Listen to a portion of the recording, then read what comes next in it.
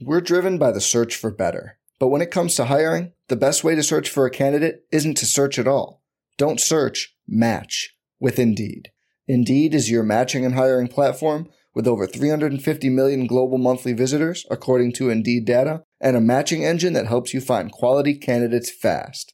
Leveraging over 140 million qualifications and preferences every day, Indeed's matching engine is constantly learning from your preferences.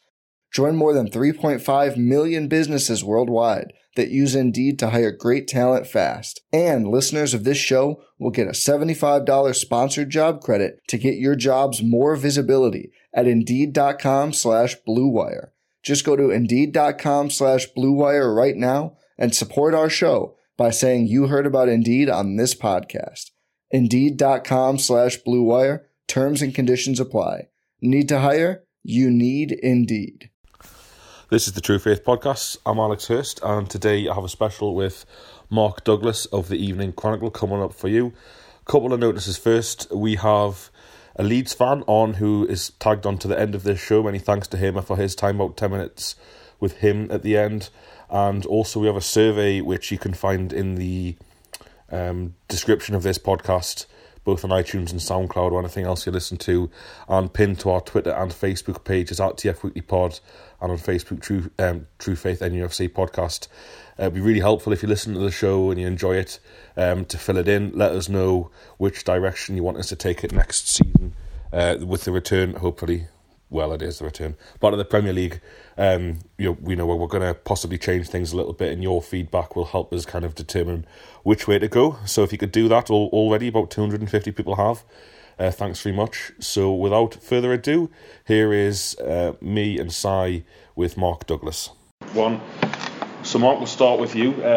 It's felt like a bit of a slog this season to us at True Faith, covering as many games as there are, the controversies, January. How has it been from a professional perspective at the Chronicle for you and your team? I think slog's not a bad word for it. I think the funny thing about the Championship is, from a journalistic perspective, it's actually quite good because there's not as many teams to cover. There's not many papers, that cover the Championship. I mean, we had, it's no knock. It's not knocking the national lads in any way. They're put out to go and do Hull, to go and do Middlesbrough because the team's playing them. So we've almost had, a free reign at some of the home games in particular, and a few of the away games as well. So it's probably good from a professional perspective. I think the problem is that you get to this stage of the season and you kind of like, we've already done more games than we did last year. And I think we can see it, and we can see it. There's less of the demand for games, So the midweek games in particular that have just come up, I think people kind of, they're interested in the game, but the aftermath, people are kind of just ready for the next game straight away. And there's been so many press conferences, and even for somebody as fascinating as Rafa, it's very difficult to spin gold, if you will, out of the same thing that Rafa's saying, and he's deliberately saying the same consistent message every week. So we found it difficult that way, but it's a pleasure to cover a team that people actually want to support again, because the worst thing is when you've got a guy like Steve McLaren last season, and you're working with him professionally, but then you also know that out there people are kind of ridiculing a little bit of what he's saying as well. So I found working with Rafa as being absolutely fantastic, and not just from the perspective of he's winning games, but also because he's a fascinating guy to talk to. Off the record he's much better than he is on the record, believe it or not. He'll tell you great tales about what he's been in football, but it also informs what you know about him. So yeah, it's been a good season in some ways, but I think we just want Newcastle to get across the line now, so we can start thinking about next season and start planning for hopefully a bit of a brighter future. Yeah, interesting. And in terms of the coverage that you have picked up, or like the games you talked about, away games and other clubs and stuff like that, is it been refreshing to maybe see your reporters who go to the games for them to get about the country a little bit more? Yeah, I think what's been really interesting is I don't know what you guys think about this, but I was watching a bit of Premier League the other week, and I think the Super Sunday game was something like Burnley against Watford or something along those lines. And I actually think the Championship's got better clubs in it, more interesting clubs, to be honest, than the Premier League, because that top 6 and top 7 in the Premier League is going to be the same pretty much year in, year out, isn't it? Apart from Leicester last year, which was a great story. This year, you could have predicted that top 7. This year in the Championship, we've seen teams like, Huddersfield's absolutely fascinating, isn't it? They've got this kind of mini Jurgen Klopp who's got this high pressing game. And you've got Burton coming up here the other week, and admittedly it's been a little bit attack and defence at times, but you've seen some really interesting players, people that you wouldn't have known about. And I think it's been quite refreshing, actually, some of the teams that we've had. I mean, it's helped that Newcastle are winning. I think if they were doing a Villa and mid-table, we wouldn't be saying that. But it's a fascinating division, and in a kind of another world, you'd say actually you can get rid of half the Premier League teams and replace them with some of the classic kind of proper northern clubs that we've got in the Championship. Because your Sheffield Wednesday, Leeds. I mean, Leeds on Friday, I think is going to be a fantastic occasion because that's.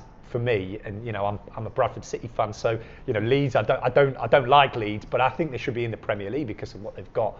And it has been refreshing, actually. It's been interesting. But having said that, I think most Newcastle fans will say, "I'm glad it's just for a year." Kind of a year spa break in the Championship, take that, and then go back into the Premier League. But yeah, it's been interesting, hasn't it? It's been. We've seen some different names and probably opened a few people's eyes to the fact there is life beyond the Premier League.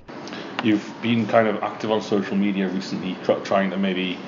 How can I say this? Not argue with people, but kind of try and get the message across that actually Newcastle's season, if it ends in promotion, which it looks like it will do, would have been a runaway success because that's literally there was promotion and non-promotion. Yeah. There was no middle ground. Why do you feel that there's a little bit of disappointment from some supporters?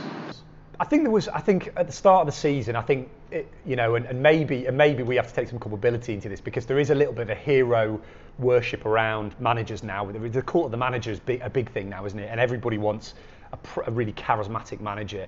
And when Rafa Benitez, when he was confirmed as the manager this time, I think there was a kind of an assumption there from a lot of people. And the bookies made Newcastle shortest price ever to go promoted. I think people just assumed that was the job done.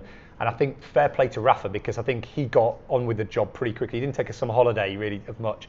He got on with the job behind the scenes because he knew the graft that was kind of coming because he did his homework on the division a little bit.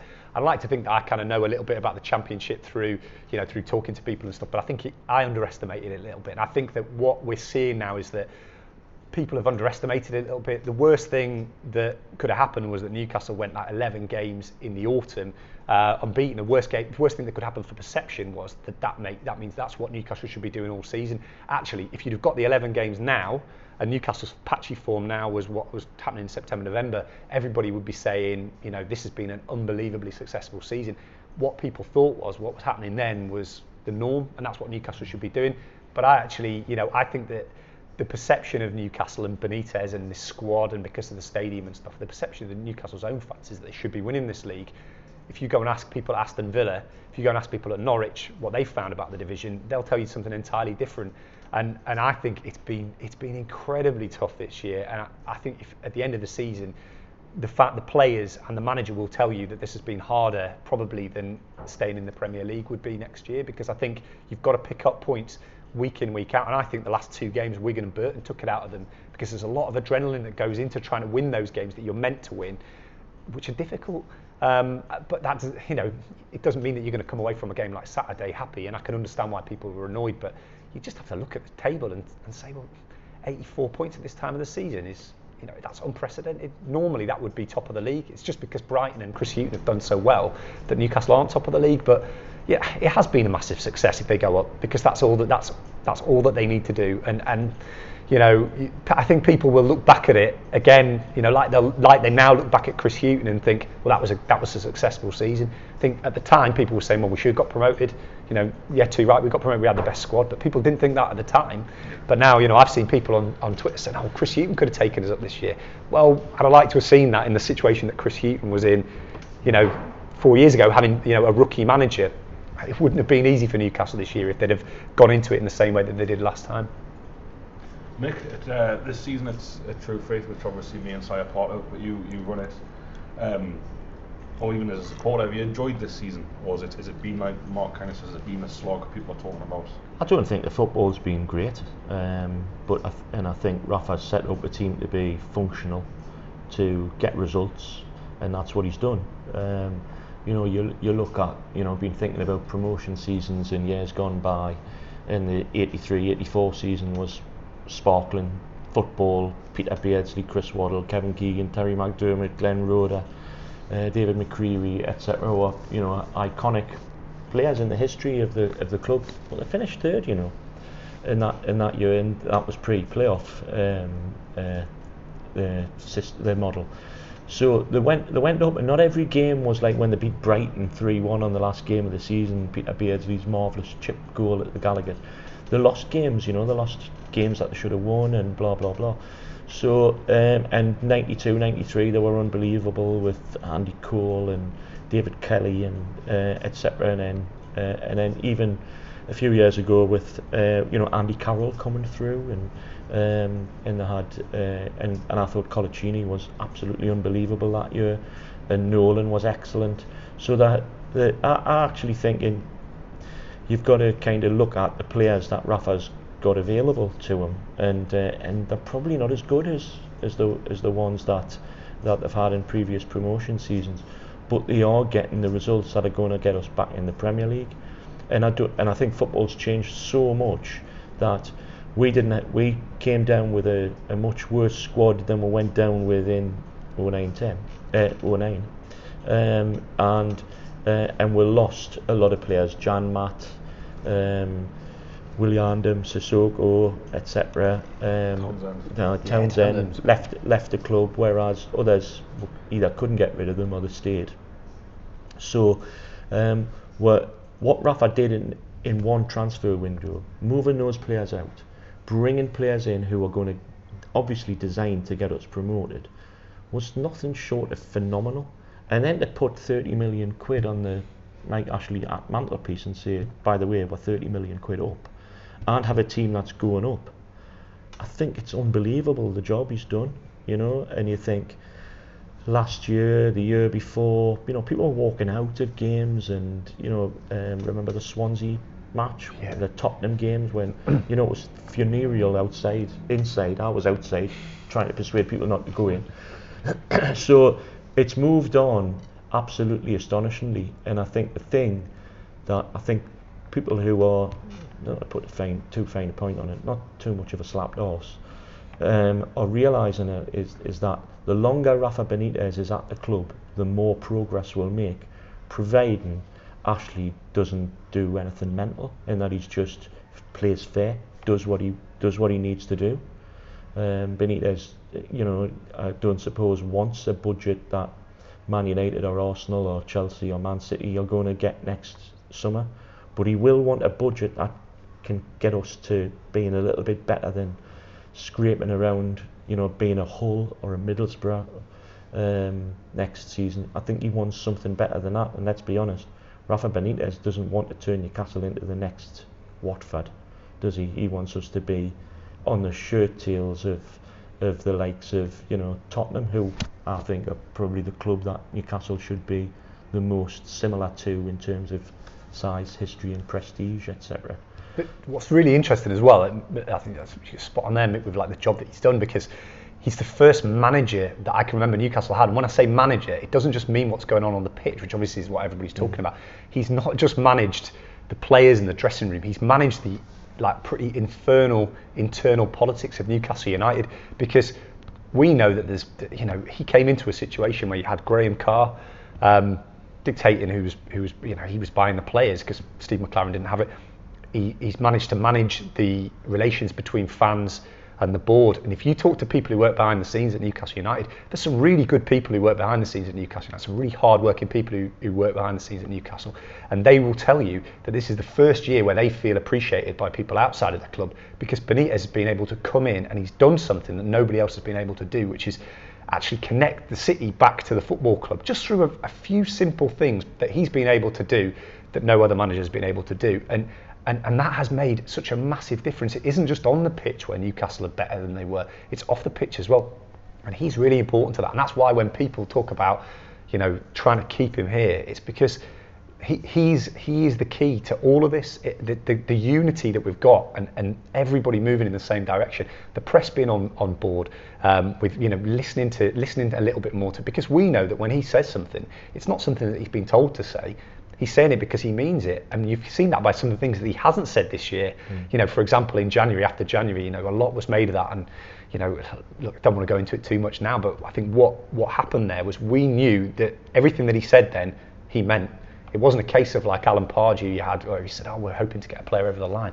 That was all kind of, and that comes from having a proper manager, and he's brought all of that in, and that's not easy to manage the internal politics at Newcastle United. A lot of bigger, a lot of sort of big names, sorry, not bigger names, and there's many bigger names, but a lot of big names have tried that and not been able to succeed at Newcastle United, and he's done it. He's brought everybody closer together after a year when they got relegated, and he's managed to, and I think he's what he's done this year in terms of just actually steadying the ship and getting Newcastle moving in the right direction again is pretty miraculous, because Nigel Pearson wouldn't have done it, and Neil Warnock wouldn't have done it, would they? And I think the thing is, it's like you can cut, they've had this model where they've had, and you can see the attractions in terms of, in an abstract sense, about having a director of football and a coach, because the director of football will source the players and look after the infrastructure of the club, etc. Though I don't think we've had that from Graham Carr in particular. He doesn't live in the northeast.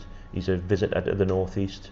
He's from the Tyneside area, but he's been away so long he might as well be a foreigner, to be quite frank. It doesn't really matter what title people have got. It's the general level of competence. Rafa is at the club every day, so I hear. So he's the one who knows how the academy is working. He's the one who knows which players in the under-23 squad might make it. He's the man who's got a hold of that now. That, with the best will in the world, if you've got a director of football who's disconnected from all of that, it's not going to work. You need somebody who's hands-on every day, and you can call them a manager, director of football, head coach, call them what you like. It's the quality of the man. Rafa Benitez can have any title that you like, as long as he goes in to work for Newcastle United and is Rafa Benitez. He needs to have complete control of the club, because when you look back at the history of Newcastle United and why it is what it is, it's because it has never ever had someone who has got the ability, got the charisma, got the determination and the belief to put his print on that club in the same way that Shankly did at Liverpool, Busby did at Man United, Jock Stein did at Celtic, Brian Clough did at Forest, etc. Ferguson obviously at Man United. We've never had that father figure of the club who's imposed his personality on the club. Now it's got to be the right person. Yeah. Clearly it's got to be the right person. But this man is the right person. If not him, who? Look at his contact book. Look at what he's achieved in the past. Look at the players who will pick the phone up when Rafa phones them up. When he contacts an agent and an agent says Newcastle are interested in you. It's not Newcastle United, it's Rafa Benitez and Newcastle United. It's not Steve McLaren or Alan Pardew or John Carver. It's a completely different level, and that's why this man needs to be given his head, and the longer he's here, the better for us. Definitely, yeah, well said.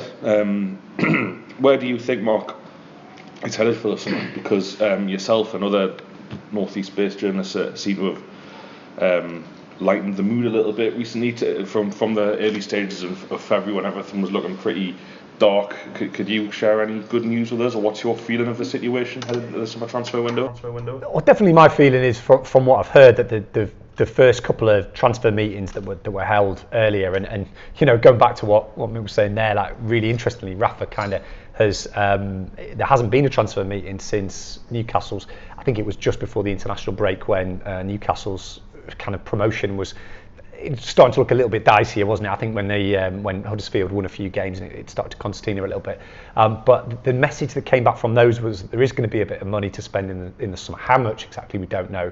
But it just feels a lot more positive. The problem with Newcastle, as I said, there's internal politics there, so you never know, because there's always about 3 different versions that you can get from Newcastle United. So you can never be 100% sure, but it definitely feels more positive than it did. I'm of the opinion that they've already sourced 4 or 5 players that they want for the summer. They've already looked. I think, to be perfectly honest, I think there's players lined up for the summer already. I think Rafa's done a lot of work on that, although he would never say that, and I think you'll hear him actually back away from that. But I think he's been given reassurances. Whether he's been given those directly by Mike Ashley or not, that's the crucial thing, and that's the only thing that I would kind of be slightly worried about, is that Mike Ashley, we know that he does have a capacity to kind of surprise us, but the noises that you're getting from people around the situation are much more positive than they were in January. But having said that, Rafa Benitez could have walked away in January if he'd have wanted to, and I think he could see what has come at Newcastle after January. That a lot of games, Newcastle needed something a little bit more inspirational, and I think he saw that Andros Townsend was maybe the answer, and he was there and available and willing to come in. And I think the reason he was so annoyed was because he just felt like this is a small time mentality, not to go out and get him when we've got the chance. We know that he wants it. We have to do this deal. We'll finance it in a way that we'll make money back again. We'll be able to sell him back again. And I think he was frustrated by that. But I think that what's happened since is that you've seen that the mood's lightened a bit because results have got better. And I think that really is the most important thing. But the noise, it's really difficult, isn't it? Because you want to say for sure that he's going to be here, but I would say that I'm pretty sure that he's going to be here beyond the summer. The way things are moving at the moment, he is making all the plans for next season. So the only thing that would stop him from being there is if there was some kind of Mike Ashley kind of intervention. But we're not getting the kind of noises that there's going to be that, if you know what I mean. You hear from agents who are being talked to by Newcastle people who are talking, and you've heard the scouts are out looking at players, and it's all Rafa's players who they're looking at. I wrote a piece about Harry Maguire the other week. Well, that's a Rafa player. That if it was down to a kind of Graham Carr or somebody like that, I'm not sure. I think they'd be looking somewhere else. But I think Rafa's looking at players for next season, and that's a real positive. And the noises that are coming from his people are much more positive than they were in January. But the problem is that at Newcastle United, because of the internal politics, you never know what's going to happen as soon as the summer comes around. But if the team are back in the Premier League, I think you saw from the accounts last week as well, they are weirdly, although the team hasn't been set up particularly well, they are weirdly kind of set up quite well to come back into the Premier League, because once they get that £100 million or whatever it is from TV money, that money can go straight back into the transfer budget. And I think that what happened in January was a little bit of a roll on from the fact that people weren't necessarily, I think at the top of the club, they weren't sure whether the team were going to get promoted. And I think that the nervousness came there because, hold on, if they don't get promoted, then they are in trouble, and they will have to everything will have to change a little bit. But I'm pretty convinced that he's going to be here next season now, and I think that's the noises that a few of us are getting from different sources as well, from different people around the club. But the noises in January weren't particularly good. They're much better now, and I think that's a little bit from just letting everything just settle down a bit, and sort of getting a few reassurances. I think Lee Charnley's actually, Rafa seems to quite like Lee Charnley. And I think that there's been a little bit of a he's got a little bit more of a grip on the situation as well. Obviously, he's gone out to China recently as well, which there's a bit of intrigue there, isn't there? I mean, all right, they're going out to maybe do some commercial deals, but there's a lot of interest in English football in China as well. And you just never know what's going to happen next with Newcastle. But I think Rafa Benitez, there's not a lot of other options for him that he wants. He's got his teeth into this football club, and he absolutely, and from speaking to him, he loves the way that this city has kind of got behind him. It's not he's not a really emotional man, but you can tell from talking to him how much he loves the fact that he's got this kind of unity behind the club. Bear in mind, the last few clubs he's worked at, there's been opposition to what he's done. Here, everybody's with him. He says something. He spent quite a lot of time before the come back from the international break talking about trying to get people unified, trying to get people behind him. You've got Gallagate's flags from you guys as well. I know that means a lot to him, and he's not going to walk away lightly. The only way I think he would walk away is if he felt that, like Mick said, we're going to be in a relegation fight next year, and he just won't want to do that. He won't want to come in and be told who to sign. He won't want to come in and be told you have to go in with the same team next year. But that's not the sort of noises we're getting, so I think he'll be here. I think the good thing about Benitez is that we need him far more than he needs us, because I think we will go up, touch wood, but he's just gilded his reputation, hasn't he? He's shown that this is what he can do. A struggling big northern club who probably think they're better than they are, blah blah blah, who are in free fall. He's actually came in, put them back together again, got them promoted, and the idiot owner shat on him, so he's walked. So his reputation is unsullied by the Newcastle experience. So I'm always want a manager who other clubs want. Yeah. So it's like you want players who other clubs want to do it. You know, you kind of get anxious about it, but you'd be disappointed if nobody wanted your players. That's why you get stuck with duds, isn't it?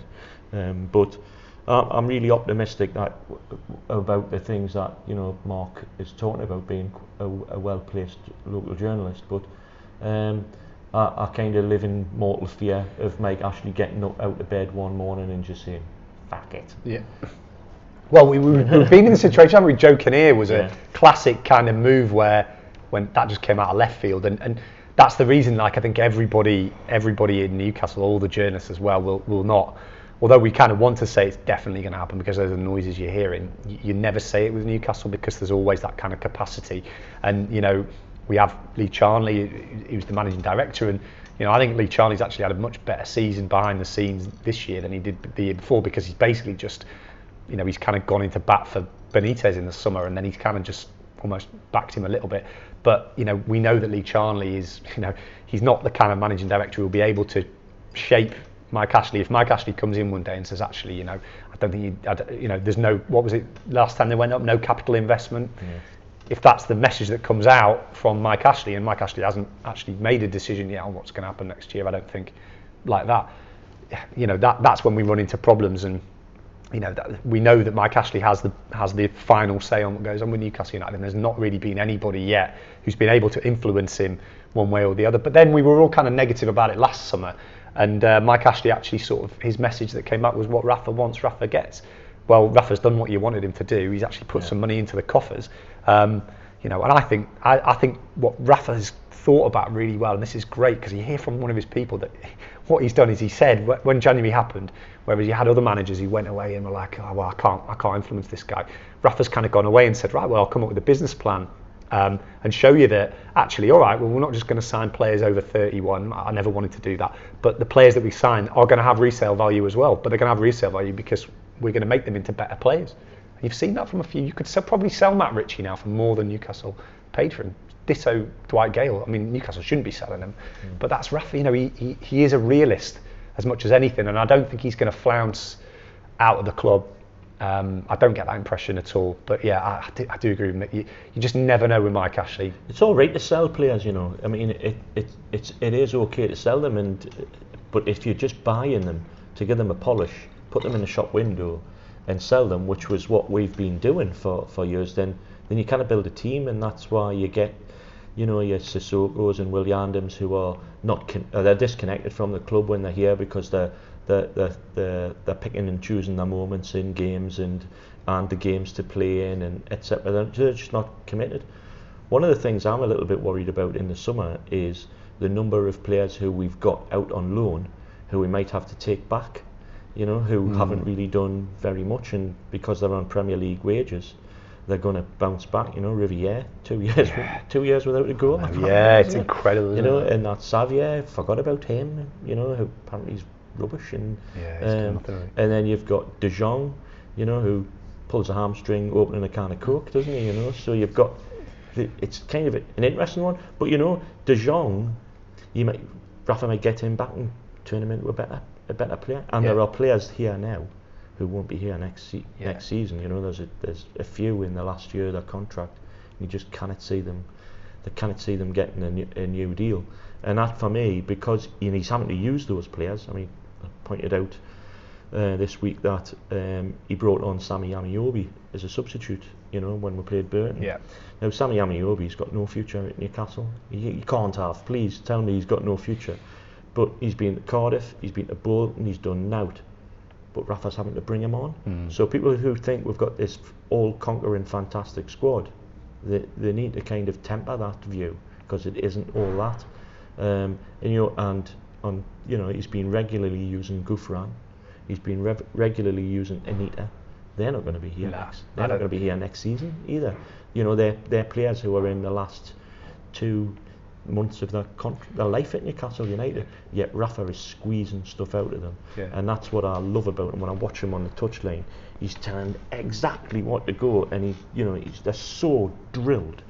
You get frustrated with them because they make a lot of unforced errors, but for the same token, this bloke is just done wonders, and I'm repeating myself. You know. Your point as well about what he did in the summer, which I think some people haven't noticed either, was that he also managed to, as well as bringing all these players in and making the team better for the Championship, he also built a squad, which he's the first manager for before Pardew really who's actually managed to build a squad. Because the thing that really I think a lot of people should look at, the bit that we didn't even think in the summer, and a lot of people turned their noses up at Daryl Murphy signing for Newcastle United, but Rafa saw that there was a hole there that needed to be filled, a player who could come in and be Championship ready and score goals in the Championship, who was going to be happy to sit on the bench a little bit and be like maybe the sort of third choice out of a four strikers. And he was allowed to do that, which is kudos to whoever made that decision. And I don't think it was Mike Ashley, but kudos to whoever made the decision to allow him to come in. But kudos to Benitez for seeing that, because for 6 months everybody would have said, well, what was the point in getting Murphy in? Then he scores the most important goal of the season, in my opinion, against Brentford, because that's when things started to get a little bit tight there. He scored a really important goal there, scored an important goal against Rotherham, scored other important goals here. And I think he's built this squad. You've actually, although this, I think people think that this squad's really good and this first 11's really good. Well, you haven't noticed the difference too much when Clark's gone out and Hanley's come in, because he's got 2 players or 3 players in every single position, and no other Newcastle manager has been able to do that. Pardew, when the team finished 5th, how many injuries did they have that season? Hardly any. Yeah. If they'd had any injuries, that squad was absolutely blown apart, as it was the following year. And you've seen it this year that Benitez is sort of, the management is not an easy thing to do. You've seen Roberto Di Matteo couldn't do it in this division. What's his name? Alex Neil at Norwich hasn't been able to do it in the Championship. It's not easy. It's not easy to do. Huddersfield are starting to. Everybody's been banging on about how fantastic Huddersfield have been this year, and they have been great. But they've fallen away at the end of the season because it's a tough league. I think one of the things he did as well is he's recognised the limitations of certain players. I mean, I don't think he ever trusted Mitrovic. And he one of the things that we haven't had this year that we had in the 2 of the last 3 seasons, I think, was a goalkeeping crisis. So I mean, personally, I think Jack Annick did a lot for Alan Pardew's demise. In the last couple of in the months before he actually jumped ship. So you haven't had those. Now that's not to say Matt Sells has been a resounding success, because he hasn't. But he was a rated goalie, and we've got him. Some of the things that Rafa's done haven't come off. Jesus Gamaz hasn't played; he's had injuries. Lazar hasn't really played. Hanley is probably at his level, isn't he? Yeah. But some of his mistakes are completely outweighed by successes. Now, I don't think Graham Carr can say the same thing, because he's brought in a lot of players from Holland and France in the main, who just haven't done it at all, and have been moved or are being moved out the club at a loss. He's had one massive success, Sissoko. I suppose you could say Cabaye, blah blah blah. He's done all right in some ways and means, but hasn't brought a decent striker, has he, for us? I think the thing about Graham Carr as well, that I think is always difficult there, is that he has recommended some really good players, but Newcastle haven't gone out and got them. And I think the problem has been that his remit in the past was to go out and come up with a list of 4 or 5 players in any given position, and Newcastle have sometimes ended up getting a 3rd or 4th player. And I think that's sometimes where, for me, I wouldn't say come up with a list of 4 players, because Riviere was never good enough for this football club, and the problem was that Lee Charnley went out and got him when, I think behind the scenes Graham Carr was pushing to go out and get Loic Remy, was pushing out to go and get Lacazette, who's obviously done fantastically well since then. But again, you've got these internal politics where you always got a director of football who's really just a scout. That's his job. He wasn't meant to be going out and saying, well, we've got shaping club policy, if you will. And that's been the problem. Now you've got Lee Charnley's doing his job. He's doing the bits that he should be doing. He's not in charge of football policy anymore. Rafa Benitez is in charge of football policy. And that's got to be the case, because last season in particular, every team at the club was bombing, wasn't it? And I was thinking, well, who is getting the head of the academy in? Who's talking to the managers and saying, what the hell's going on? Why are we losing all these football matches? Who?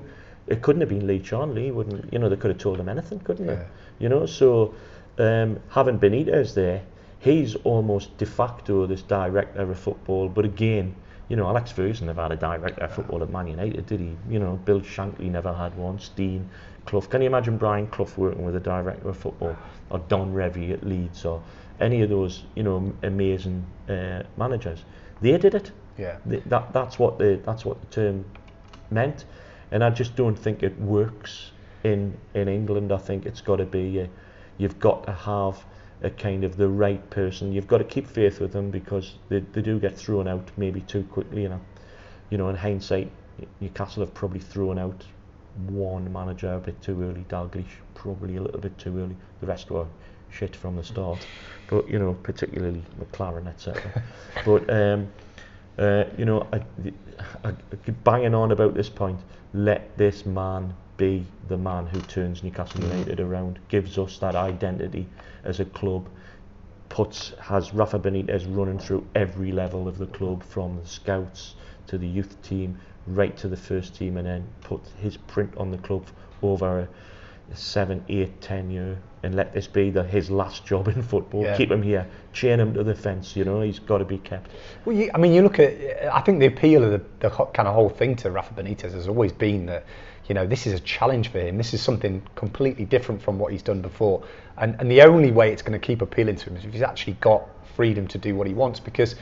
You know, he's come from all these different football cultures that he's obviously assimilated a little bits of that into what he's doing in Newcastle. If you start to take some of that power away from him and tell him who to sign, the job suddenly holds a lot less appeal to him, because, you know, he could go to another club on the continent potentially, or he could go to China and, you know, go and work in the Chinese Super League and stuff, and you know, he could pick up more money than he's earning at Newcastle United. He could probably pick up a lot easier jobs than at Newcastle United. But he's a football fanatic. When you talk to him, he's somebody who everything is a problem. He sees everything as a problem to be solved. He's restless, you know.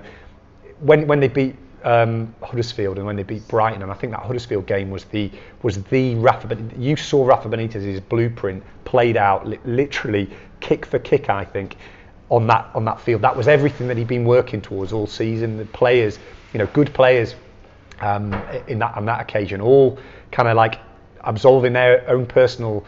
Kind of, you know, everything, their own personal plaudits were not important to them that day. It was all about the team. You know, you saw good players like John Joe Shelvey doing the important things, and it was like, you know, you just watched it and thought, this is what Rafa Benitez wants to do here, and that's what he can do. But if you start to take away some of the power from him, I just think this job will not. I don't think it'll hold as much appeal to him, because he'll just say, well, you know, I'm at that age now where he wants to be in the Champions League. Could be in the Champions League. He's got the CV that would get him into the Champions League. The fact that he stayed in the Championship is nothing short of miraculous. If you'd have asked me this time last year, is he going to stay and lead Newcastle United in the Championship to places like Burton and you know, Huddersfield and you know, Barnsley and places like that, I'd have said, I just can't see how a man whose CV is what it is would ever want to do that. He was kind of, to be honest, it was you guys, you know, the listeners and you know, Gallagate Flags, and you know, the campaign that you had, Make a True Faith, and it was all of that, and you know, everything fed into this idea that, well, I've got something here that I could build on. The worst thing would be if the kind of the carpet was yanked from under him, because I think that, you know, he'd be disappointed as well, because he doesn't think this job's finished. When you speak to him, he sees it as a kind of, this is the first stage of something a lot bigger. And you just hope that Mike Ashley can kind of see that as well, and just stays away from it a little bit, because he's always said to people that he knows, people that trusted advisors, that I don't want anything to do with that football club. I want it to wipe its nose, as Alan Pardew once said to us, and that's what he's always said to people around it. That's why January was so weird. Why, when the club is functioning and ticking along, are you getting involved? Are you suddenly appearing at grounds? And I had people on Twitter, and Mick, thankfully you stood up for me actually when we were kind of saying it, because people were saying, oh, you're rocking the boat. There was something, you know, why is he, I mean, he's not gone to a game since, so there was something happening in January. The fact that it seems to have all calmed down a little bit, and it all seems to have sort of become a little bit more like, well, you know, Rafa's got his way again, is quite good. And I think Mike Ashley will be, you know, he kind of likes a bit of that conflict. He likes a bit of that knuckle. I think he'd be quite impressed by the way that Rafa Benitez sort of got on with the job, and rather than sporting the hangdog expression that we sometimes got from Alan Pardew, where he sort of, you know, I felt with Alan Pardew when they sold Cabaye, he almost gave up, because then it gave them a ready-made excuse to fail. Rafa Benitez turned around to that squad and said, right, you know, it doesn't matter what's happened in the boardroom. we've got to get promoted. He had that one press conference after the Villa game where, quite rightly, I think, he was asked questions about the transfer window and he said, it's nothing to do with me, it wasn't my decision. And then after that, he did that press conference, didn't he, on the Friday, I think, where everybody was kind of being quite banner back page headlines saying he was on the brink, which was absolute nonsense. But like, he wasn't on the brink, but he was definitely annoyed. And then he did that press conference, and I just thought, that's why he's so invaluable, because he came out and he said, okay, well, yeah, it's water under the bridge, I'm staying. And he very skillfully didn't say he was going to be here long after, because he didn't want to kind of like say, I'm definitely going to be here, because he needs some bargaining. He needs some bargaining kind of power over people, because he's a master of politics. But that press conference just said to me, there was no sort of like letting the internal politics hang over it, and he's never mentioned that. We asked him about January a few weeks ago, and he just said, I'm not talking about that. And you felt that was a message to the dressing room, as if to say, you lot are here, you've got to get us out of this. I'm not saying we needed more players, because you're here and we're here and we should be good enough to do this. And that message gets through to the dressing room. So you saw it with the FA Cup, didn't you, a few years ago, where they started, where every year it was kind of, we're going to rest a few players, we're going to give a few players, and you knew that meant that the top players were going to say, well, the FA Cup doesn't mean anything to this football club, so why should I turn up for it? We're not getting any bonus for it. Why should I turn up for it? And it's the exact opposite message that Rafa has given to these players, and I think you can see it from them. There's no excuses. He's not even talking about referees, and I think he'd have a like, he didn't even mention it, did he, last week with the refereeing decision against Burton, and it's that message. It's, again, we get back to that management thing. It's that message. He knows that if he starts making excuses for why Newcastle didn't win that game or whatever, the players will go.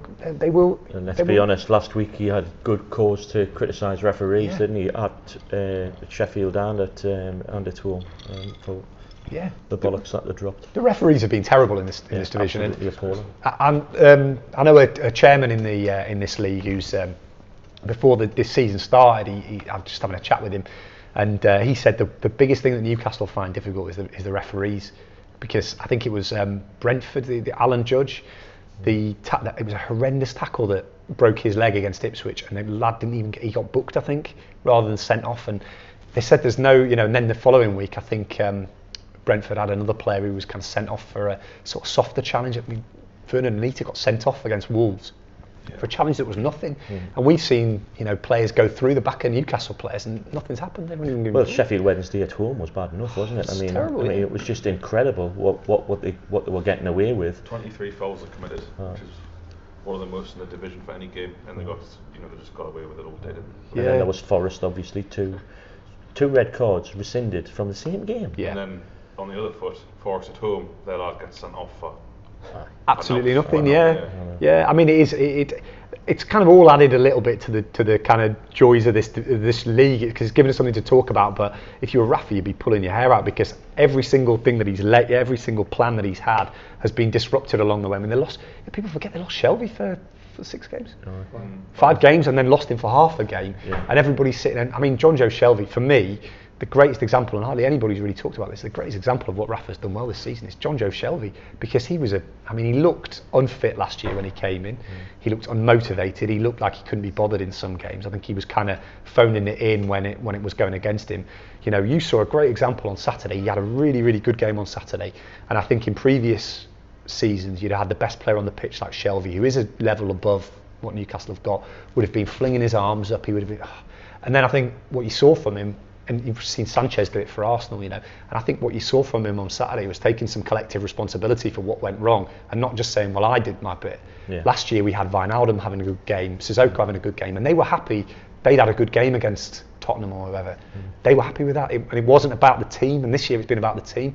Shelvey's comments after the game I thought were really good, because he basically said, we're better than them, but we let ourselves down. Not the team let us down. He came out and said, we let ourselves down. I had that argument with my mates after that game. Like, they were obviously disappointed with the result, and I was like, yeah, but losing to Sheff Wedge, the performance as a whole, while not good enough in some respects, it wasn't through lack of trying or application, whereas in seasons gone by, the games we've lost, as you say, with the likes of Wijnaldum just going missing in games completely, it was like, these lads aren't even trying, and the manager doesn't seem to care. But for the whole of the Sheffield game, Rafa's up and down from his seat, they're still trying. And I think as Mick said earlier, we've got some players who maybe won't be around next season, and we're getting the best out of them. But they're good lads. They're good lads, you know. And I think we've had better players, but terrible characters previously. Exactly. These are players who I think will do a great job for us, who are doing a good job for us this season, will get us promoted and then maybe move on to something else, you know.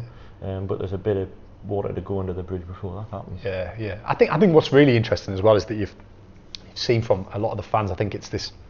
You know, this is. I mean, we talked a little bit off before the podcast, talking about the difference in the years and things as well. And like, I'll take a bit of responsibility for this on behalf of the Chronicle. There's more coverage of everything now, and a lot of that, some of that's demand, some of that's, you know, corporate thing. You know, we get, you know, the Trinity Mirror has a new policy really that asks us to do quite a lot of football because there's so much demand for football now. And I think there's this, like, I mean, Gary Neville said it a few years ago, there's now this thing where there's almost like you could almost have a different football media that covers the soap opera of football, if you will, rather than the actual football. And you see it at Arsenal with Arsenal Fan TV. You know, that is a whole enterprise that is basically based around. They don't want Arsene Wenger to go out. They don't want Arsene Wenger to get sacked, because the whole thing now, this Arsenal fan culture, is about being professionally angry after games. And you know, and Newcastle, thankfully, we haven't got that. But there is, because there's so much interest in Newcastle United, and you know, the Chronicle, we know there's this massive amount of interest in it, that everything is analysed. And I think that adds an extra layer of management that you need to do as a football club, and especially as a manager. And I think Rafa has done that really, really well. He's managed so many things around that really, really well. But it's a different game now, and you know, in 92, 93, did they have that same? No, they didn't. You know, because there were moments when, I'm sure, you know, I wasn't around then, but here I was obviously born. But that was a different. You know, it was a different era, and you didn't have people. People would have questioned what Kevin Keegan did in 92, 93, and it's amazing that Rafa, I think, has actually come out and addressed these questions about two up front, because people keep asking him. And fair play to him, he's come out and he's basically said, well, we've scored more goals than anybody else in the division. Like, well, yeah, with one up front, but you know, and it is, you know, we accept it as journalists. You know, it's a completely different game, even from what it was 4 or 5 years ago. So you've got to win a promotion campaign when you're expected to do so against the backdrop of, you know, so much background noise now. There's so much background noise in football now, and it's the smart managers, the ones who are able to cope with it. And you can see Rafa's done it when John Carver, Steve McLaren, and latterly Alan Pardew couldn't, you know, and that's another notch that I think he should be kind of like praised for. I think what you said before about is Shelby's comments were interesting as well, because I kind of like that little bit of arrogance from the team, that Shelby came out and said we're better than them, but we got beat. It's a long time since I've heard a Newcastle player say that. And if you look at Benitez's fury after games we get beat, he's bad at hiding it. Yeah. He's bad at hiding his emotions, compared to McLaren and Pardew, who are a bit laughing a bit. Oh well, you know, we'll try our best. Mm-hmm. So it's almost a good positive thing in this modern day era where, you know, a lot of boring stuff is kind of said. I find it interesting. I suppose that just about does it for today. A kind of last question for you, Mark, is where do you think Rafa Benitez sees Newcastle United in 2 years' time if backed, and where do you see us in 2 years' time if backed? I think that I was looking at the Premier League today, and West Brom are 8th. I think that Newcastle United in 2 years' time would be, I think, a realistic thing. The Newcastle could realistically aim for top 8.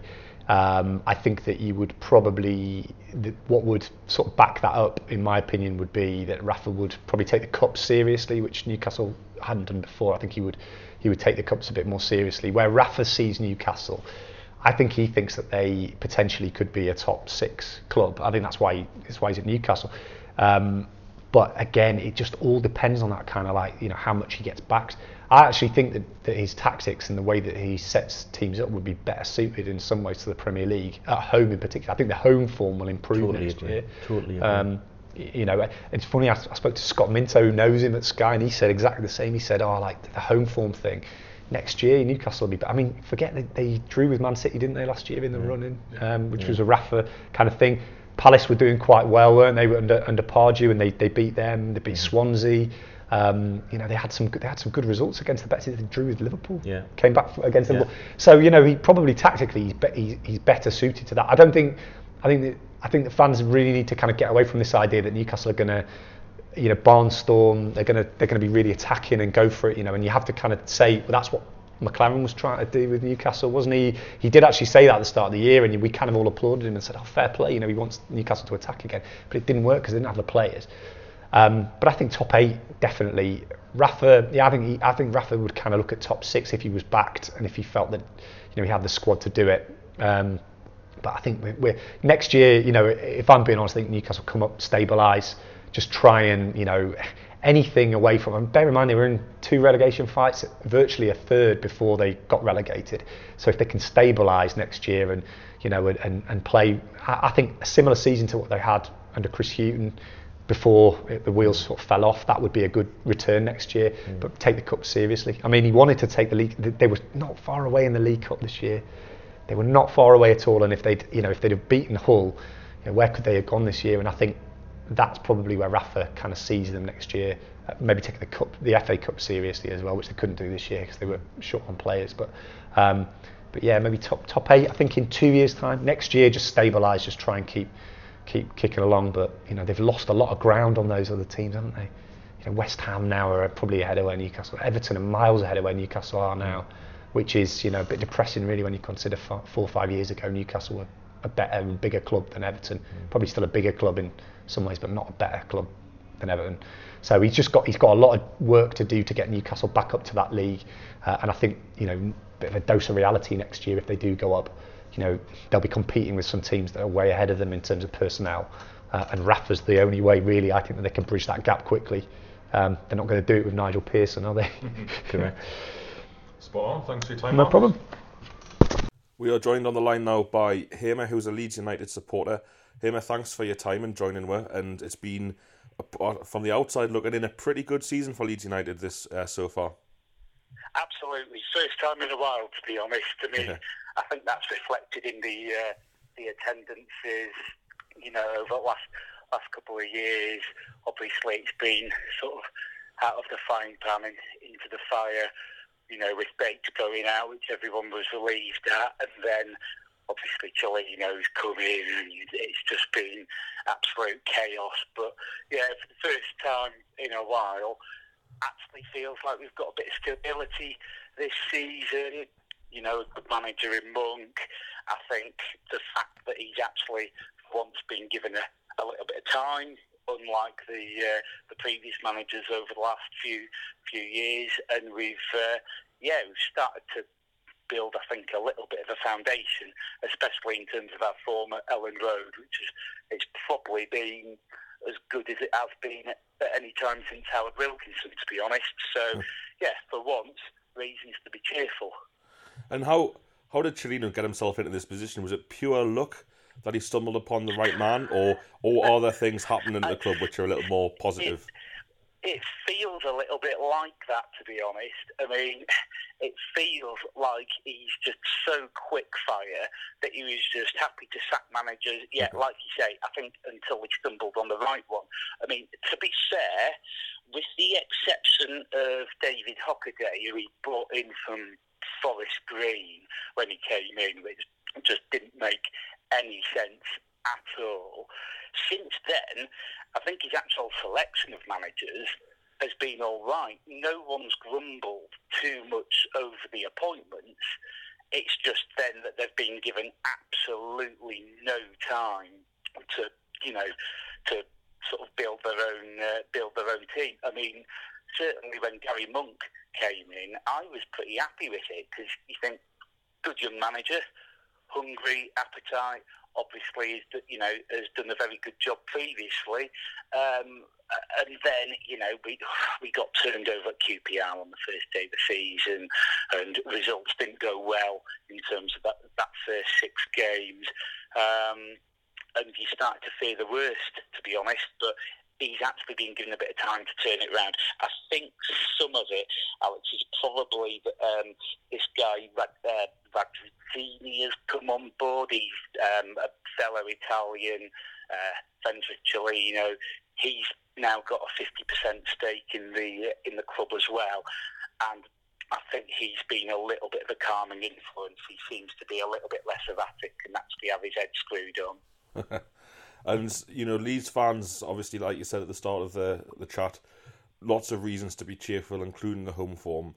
Was promotion always the aim under Monk, or has he even superseded those initial expectations?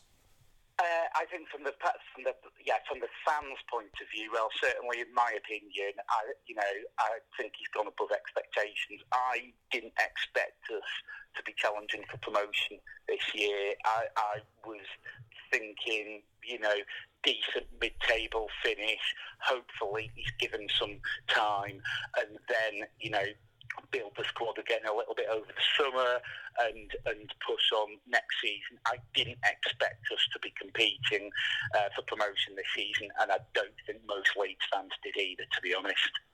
And do you think, obviously you seem pretty secure in the playoffs, so there's plenty of time to go, but you seem pretty safe. You've been there all season as well, pretty much. We have been there all season. It's difficult because there's very little separating Huddersfield in third down to Fulham in seventh.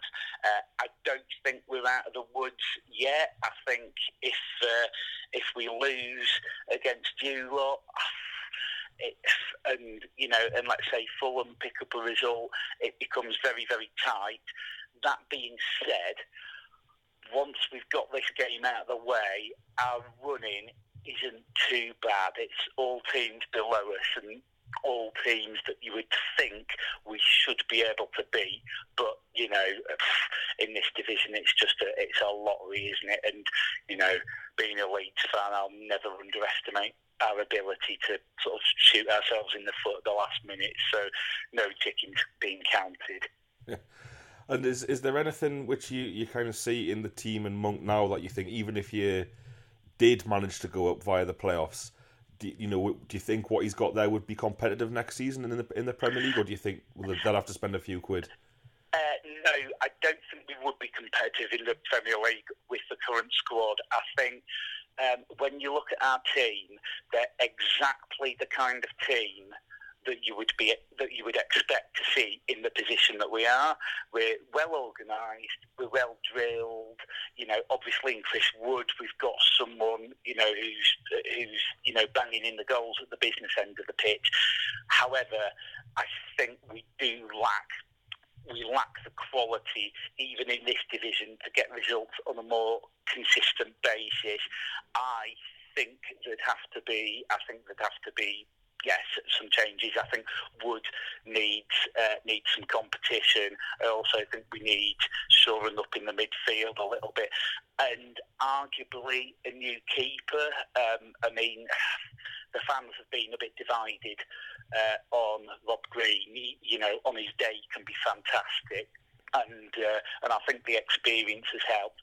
But as was the case against yourselves back in November, he's always got a mistake in him. Yeah. And I think it would need changing. What I will say though is I think in terms of the style of football that Monk likes to play, a real passing game, I think with the money to spend, if we did get promotion, he'd probably have us playing in a way where hopefully we would be competitive. But I think there'd need to be some big changes. I think the current team would get turned over.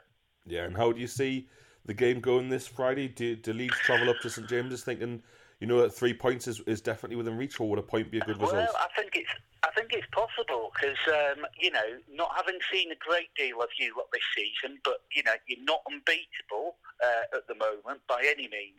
What I will say though is our away form this season has been very sort of inconsistent. Well, it hasn't been bad. I think we've won about the same number of games that we've lost, but as I say, the foundation for the success this season's been more at Ellen Road. I think one thing that's a bit concerning is that the results away from home, it tends to either be a smash and grab, or we don't play that well, but we still grind something out.